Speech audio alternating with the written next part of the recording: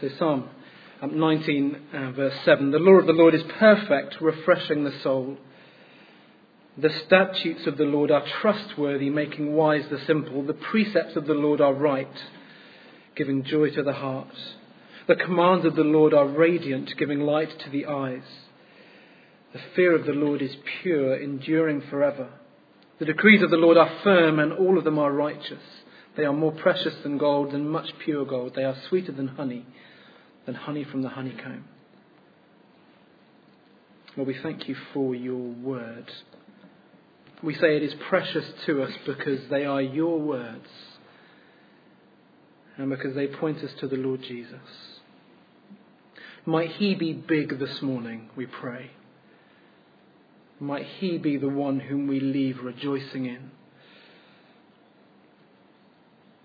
In his name, amen. So one of the really big apologetic issues that folk who wouldn't call themselves Christian often talk about or ask about goes along the lines of this. Well, if your God is so amazing, and if this gospel you speak of is so good, and if it is so powerful, if it's able to transform lives and to make a difference and to unite people, why is the church big picture so divided, they say? That is, I look at the corporate collective outworking of this good news you speak to me about, and I look around the world and it's not great viewing, is it? So is the gospel really that powerful? Is the good news really that good, they say? Why is the history of the church, big picture, littered with pain, heartache and division? Why do we have so many denominations and factions and splits and falling out and all that kind of stuff going on? Have you been asked that question? It's a common one. I think it's quite a complicated question. Churches divide for good and bad reasons. Good reasons might include a drifting away from the central gospel, from the good news about Jesus. We've seen some of that in our evening sermons. If you've been around in Jude, it often seems to be that the default tendency of our human hearts is to drift away from grace towards works because we don't like to think that we can't earn it or deserve it, and we like to be proud. And so a split over a return to grace, a return to the authentic gospel, I think that's possibly a painful thing, but a very good thing. Or if a church goes wrong on some other key doctrine, who God is, who Jesus is. Or if a church goes wrong on a lifestyle issue, an encouragement perhaps to live a certain way that dishonours Jesus, or to not pick up on a way that dishonours Jesus, I would suggest that those things are necessary. Remember, Paul urges Timothy, watch your life and doctrine closely, he says.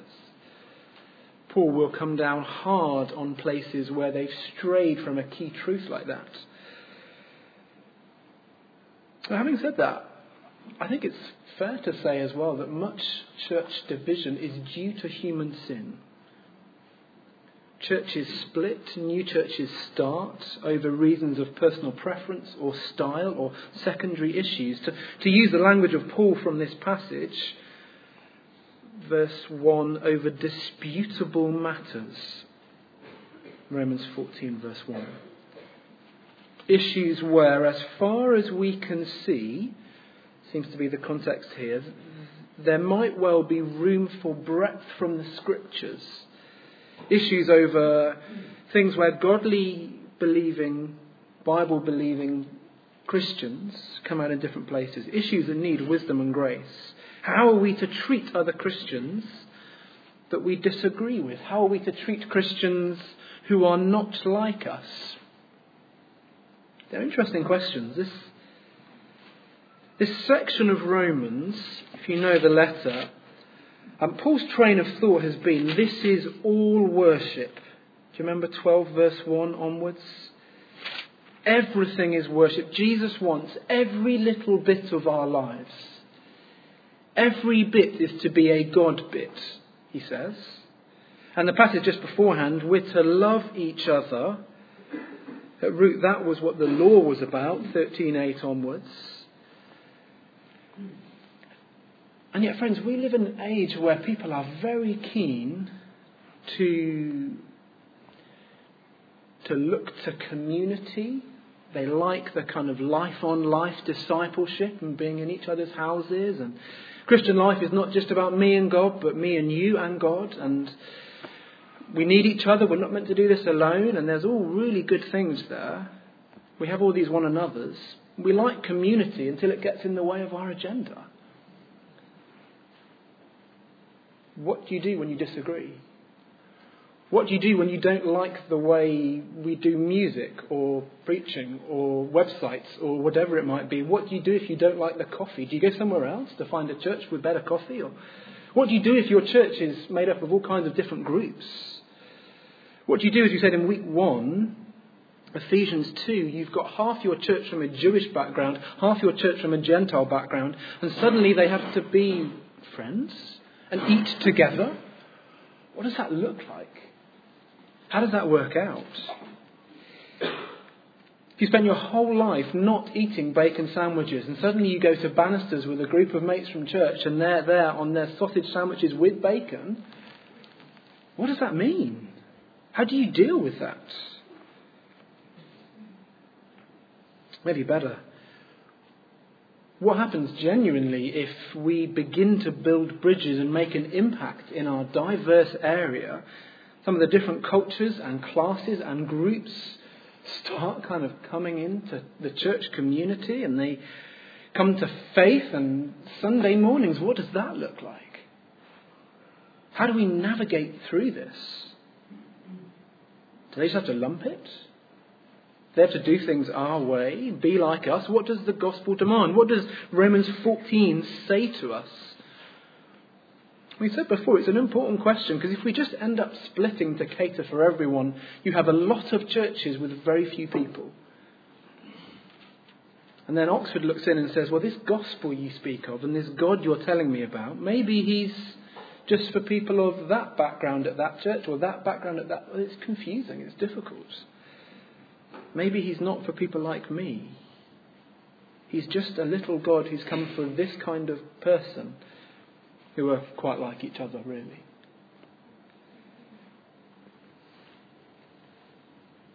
And it seems to be, well, I've had experiences where people who are removed or who don't feel welcome when we disagree and squabble and fight or do things our way, they just kind of don't necessarily go and find another church. They may just walk out altogether on Christ. It seems to me this passage, Romans 14, has a lot to say to us about that kind of thing. That's the sort of area we're thinking about this morning. So let's jump into it. I want to show you, if I can, first of all, big picture, if you like, some of the key ideas and where it's all heading, to show you, if I can, how the passage works. And then we will sort of zoom in on each half. So 1 to 12, if you have a look down, I think is primarily about judging, or better still, not judging those who have a different emphasis from us, different views. And then 13 to the end is more about how do we use the freedom we've been given in the gospel. How do we use that freedom to those people whom we don't agree with or who have different views from us? But I think it's all heading to chapter 15, 5 to 7. I think that's the conclusion. That is the kind of flow. That is where it all ends up. So let me just read them for us, and you'll see if you get lost in some of the arguments in 14, find your way back again to 15, 5 to 7. I think that is the summary. So may the God who gives endurance and encouragement give you the same attitude of mind toward each other that Christ Jesus had, so that with one mind and one voice you may glorify the God and Father of our Lord Jesus Christ. And verse 7, accept one another then, just as Christ accepted you in order to bring praise to God. So verse 5 again, may the God who gives endurance give you the same attitude of mind toward each other that Christ Jesus had. If you If you know your Bibles, you know Philippians, you'll kind of sense some overlap with chapter 2, sort of 3, 4, 5 and onwards. It's about how we think. It's the attitude going on in our heads that affect how we treat others. So churches are to be full of diverse people, but people like Jesus who have the same attitude of mind. Then have a look at each half. 1 to 12, something like judging is for Jesus. And in a nutshell, Paul says we are not to judge each other on these matters, but rather to accept one another. And it seems to be the problem in this divided congregation in Rome that Paul is writing to is they have been judging each other. So let me kind of fly over and pick out some of the words and imagine what church life looks like when you sort of try and get inside some of these words. So verse 3, the one who eats everything must not treat with contempt the one who does not. And the one who does not eat everything must not judge the one who does, for God has accepted them. Verse 4, who are you to judge someone else's servant? Or on the next page, verse 10, you then, why do you judge your brother or sister? Or why do you treat them with contempt? The language of contempting, of language of judging. And imagine church life where that kind of stuff's going on. It seems that they've forgotten actually Christ is the one who will judge. And actually he has the God-given right to do that. See verse 10, he continues, for we will all stand before God's judgment seat. It is written, as surely as I live, says the Lord, every knee will bow before me, every tongue will acknowledge God. So then each of us will give an account of ourselves to God. Therefore stop passing judgment on one another.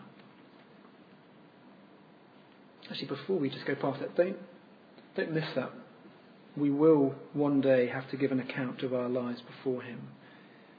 Paul is very clear. God will judge each and every person who has ever lived. If you're a Christian here this morning, that is not meant to fill you with dread because you are in Christ. You are trusting him. You are made alive in him. That will be a day when we are so thankful for Jesus.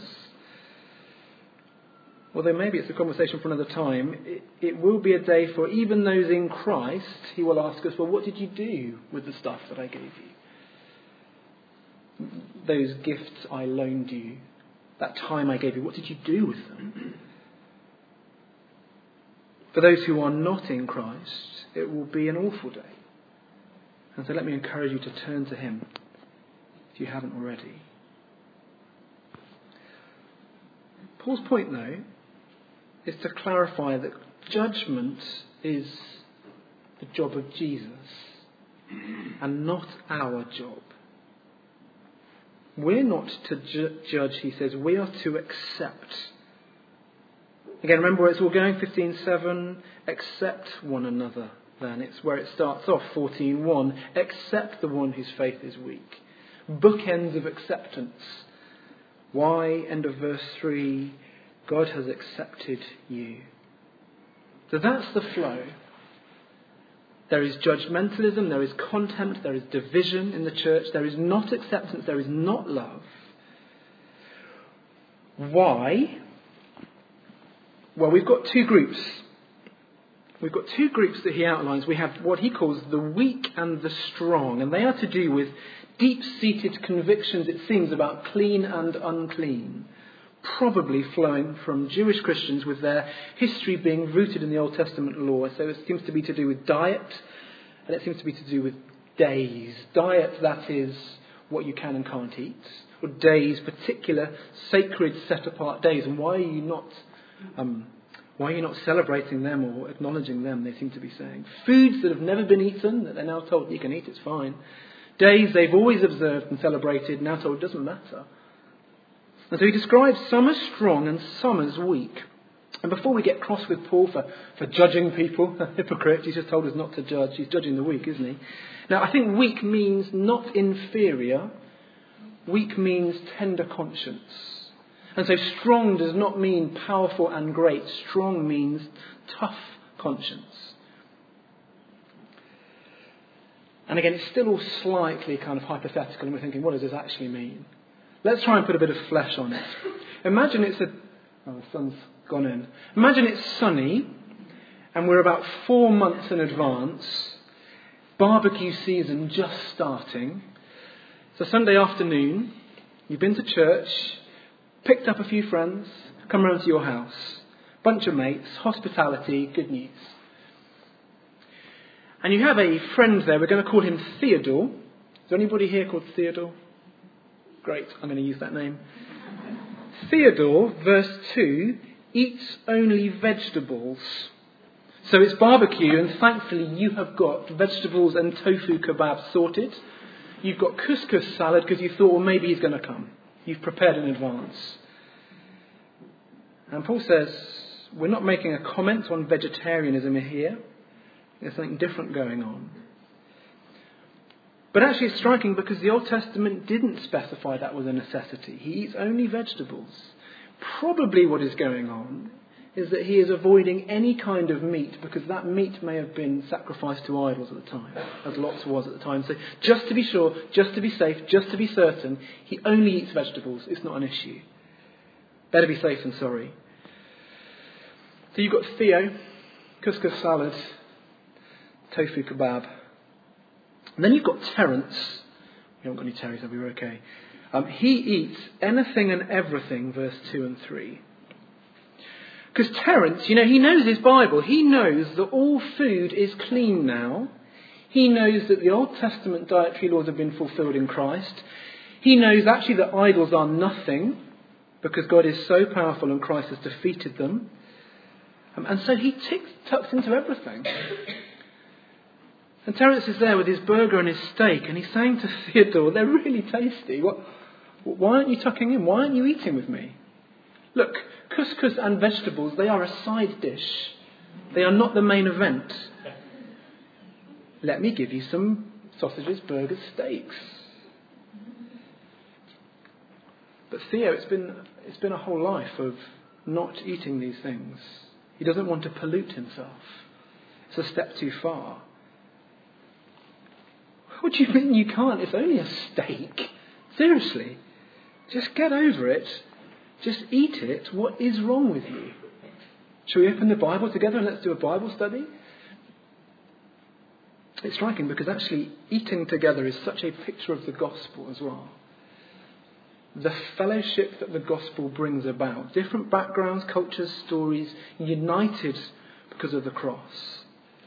It's why actually as a church we prioritise church lunches. Once a month. We know it's a hassle. We know it doesn't work that well for small children. We know it mucks up naps. We know it means we all have to kind of compromise an effort and it's hard work. But to sit together and to eat together is a picture of family, of love, of unity, of kindness. And actually a picture of how God treats us as well. Themes of food and banqueting. Think of how Jesus sat and ate with people of all kinds of situations, so that the religious establishment called him a glutton and drunkard. Think of the Lord's Supper pointing ahead to the great banquet. Heaven being described as a meal. Meals are important. Which means to set up stumbling blocks for people and to divide over things like this actually really matters. It is undoing what God has joined. It is dividing what God has done and brought together.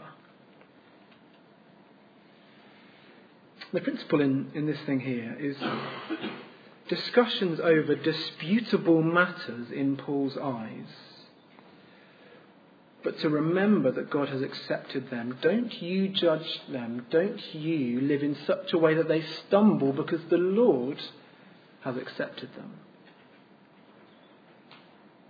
And anyway, he continues, and it gets a bit complicated. He says, well, before you're too quick to snigger and you look down your nose at them, how convinced are you anyway by what you believe? Are you happy to do X, Y, and Z because you've carefully thought it through? So verse 5, each one should be fully convinced in their own mind. Or if you're honest, do you do X, Y, and Z because you've just followed your tribe? And you just do what everyone else does because it's easier. And because we're great at being sheep. whether you regard a certain day as special or not, or whether you regard a certain food as off limits or not. Actually, you need to have done the work yourself. You need to be accountable for your actions. And the problem is, when we judge each other, we end up putting ourselves in the place of God. So if I see myself as the ultimate judge, and you see yourself as the ultimate judge of what is right and wrong, and we disagree, it gets messy and churches divide. But if we both know Jesus is the judge, then in one sense, even if we disagree over some of these disputable matters, we can bow to him, respect him, accept one another because of him. Jesus is judge. You can leave him to do his job. You just accept those whom he has accepted.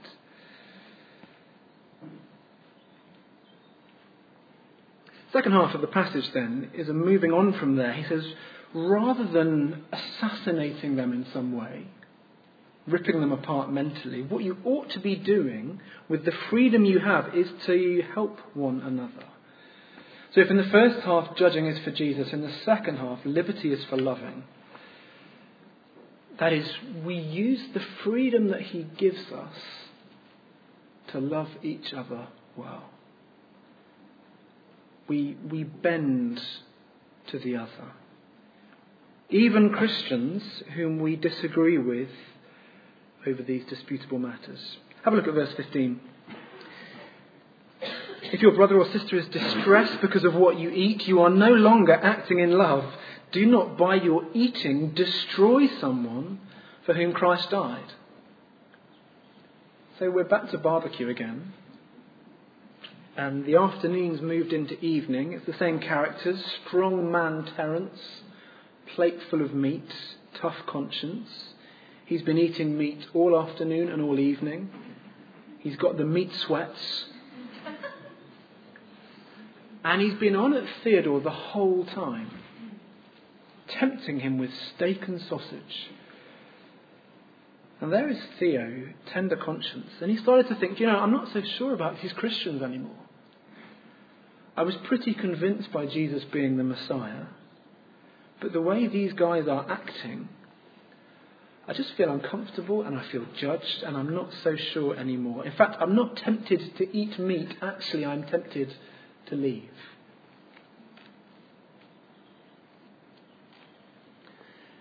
And Paul says of himself, he is, verse 14, he is one of the strong.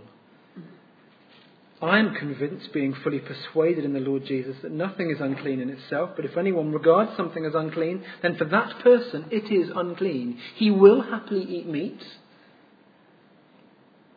but because of his love for them, he will forego what is right. Forego that right for the sake of those with a more tender conscience. And I think this is profoundly challenging for us because we are in a culture of rights. It's actually very countercultural. It's very different. We are told to stand on our rights. Don't look at them. Don't let them change you. Just be true to yourself. Be who you are. But Paul says no. Look at them. Use your freedom to love and to serve them. Don't serve yourself. Put them first. This is the loving thing to do. Verse 15, they are distressed. They might be destroyed. See, verse 16, they might speak of what you know as good and say it's bad. Verse 20, we might destroy the work of God for the sake of food. It can cause them to stumble. Verse 21, it can cause them to fall. And so Paul says to act lovingly, to be in a kind of community, a church where we love each other and look to other people's needs before our own is vital. It's what church is all about. Verse 17, his kingdom is about righteousness, peace and joy in the Holy Spirit. Verse 19, let us therefore make every effort to do what leads to peace and to mutual edification. It's what ought to define us. We ought to be thoughtful and careful and other-centred. Peace and mutual edification means we build up and we don't tear down. It's the way we love people. It's almost as if the default in our natural hearts, the muscle memory that we struggle to forget, is thinking it's only about me and what I do. And that just leaves church looking really ugly. And we have factions and divisions and agenda and people standing on their rights, and we end up looking like the world. But the kind of community Paul is looking for is one where everyone is looking out for everyone else. We're thinking the whole time, how is my behaviour impacting other people? Is it going to be an issue for them? How do I need to alter my actions, my priorities, to be loving towards them? How can I use the freedom and liberty I have in Christ for everyone else? Imagine a church where everyone wants to be footnotes and wants everyone else to have their way under Christ. Imagine that. But it's complicated because we are so different. Some of you who are so inclined will know at the start of this last week I put a post on social media asking for real examples from churches where they've wrestled with some of this stuff in Romans 14, this general idea and concept, how it pans out. How does a majority church culture or group use the freedom it has not to stand on its own rights, but for the sake of the other, for the sake of the minority cultural group, to consider how it impacts on others, how to avoid placing stumbling blocks within churches before others, how to love people well. I thought I'd give you some feedback. These are relatively global. A few things to say. First one, I did receive a message from one Christian who thought it was judgmental and unkind to call people strong and weak, actually. They were confused by why Paul would do that and what he was getting at. And isn't he just judging people? So that's an interesting one. The key example I think came through regarding alcohol. So, booze being deliberately avoided at church events for people who were recovering alcoholics or for whom that was an issue still. One guy said their church saw a number of people come to faith who were recovering alcoholics, and so they changed the way they did church. They changed social gatherings, they changed communion, the communion wine, because having wine or beer or anything would be detrimental to folk for whom that was a struggle. Do you see? So it's the strong majority using their freedom to love those for whom it was a live issue. Another one to do with the way church is conducted. So one example came from someone who has a significant deaf community within their church. And it meant the pastor finishing their sermon early, like Thursday or something, which would mean the signers could then prepare for the Sunday. And so everyone could be included. Everyone would understand. Everyone would be a part of things. Another example was from a youth group. And they only sang one song each week because there was an autistic boy who so loved and enjoyed that song that to love him and to preferentially serve him, each and every week it was the same song. And that was a deliberate decision they had taken as a group. Comment to do with singing.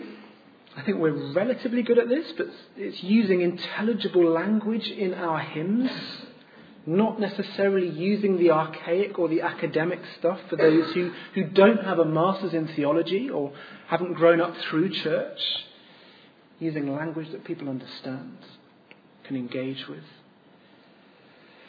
Another one came back to do with what you wear.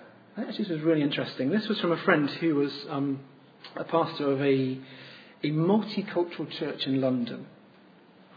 And there were a couple of things that happened in a small space of time. One person came up and was being interviewed about a missions trip that they were going out on. And another issue was someone leading the worship who had exposed a bit of midriff, shall we say. And for some of the people in the room, particularly of Nigerian culture, there was one Nigerian woman for whom that was particularly problematic because displaying a bit of midriff is essentially equated with looseness of morals. And actually, that then kick-started a discussion from the church congregation together as a whole about what you wear at the front and whether it's a stumbling block or unhelpful for people. And they never wore that again. Because of some of the cultures in the room, the message being given out from the front was an unhelpful one. Stumbling blocks were being set up. Loving one another well through what we wear. You don't know how long it takes me to pick my outfit every Sunday morning. But it's true, that's Zoe. But you see, it's not standing on our rights for the sake of others, because the message of our culture would be, just wear what you want. Don't worry about them. You are the boss of your own life. And yet Paul says, no. Look at everyone else. Serve them through the decisions that you make. And so it's interesting, as we consider the diversity of our city and the increasing diversity of our area, as we work through being better at loving our neighbours, whoever those neighbours might be, as we consider new buildings, increased exposure, increased visibility and opportunities, it kind of raises questions for us as to how we do church, the culture of our church and our community. And of course, in one sense, you can never have a church that accommodates everything to everyone. But we can work really hard at not having obvious stumbling blocks for people. The way we do things, what is normal or perceived as normal here. It's not just about preference. It's not just, well, I'd like to sing 4 songs in a row, please. So come on, let's do that. It's more to do with the culture of the church, with disputable matters, with how we use our freedom in a way that won't offend people. We know the gospel is going to offend people. The gospel always offends people. We don't want the way we do church, we interact with each other, to offend people. And again, remember why this is. Verse 5, 15 verse 5. May the God who gives endurance and encouragement give you the same attitude of mind toward each other that Christ Jesus had, so that with one mind and one voice you may glorify the God and Father of our Lord Jesus Christ. You see, we want to be a church that loves people well, because we have been loved well. Let me pray. Father in heaven, we confess to you, even as people who are yours, the tendency of our hearts to serve self. And so we pray that we might grasp more of your love and acceptance and kindness shown to us, and that would be lived out in the way we relate to each other. Lord, give us patience with each other, we pray. Give us a love for people as you have a love for people. Reveal to us our blind spots, the way we currently do church that might be unhelpful.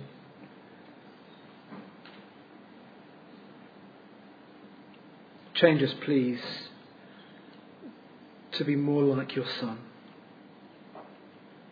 We thank you for him. Thank you that he has accepted us and so brought you praise. In his name we pray. Amen.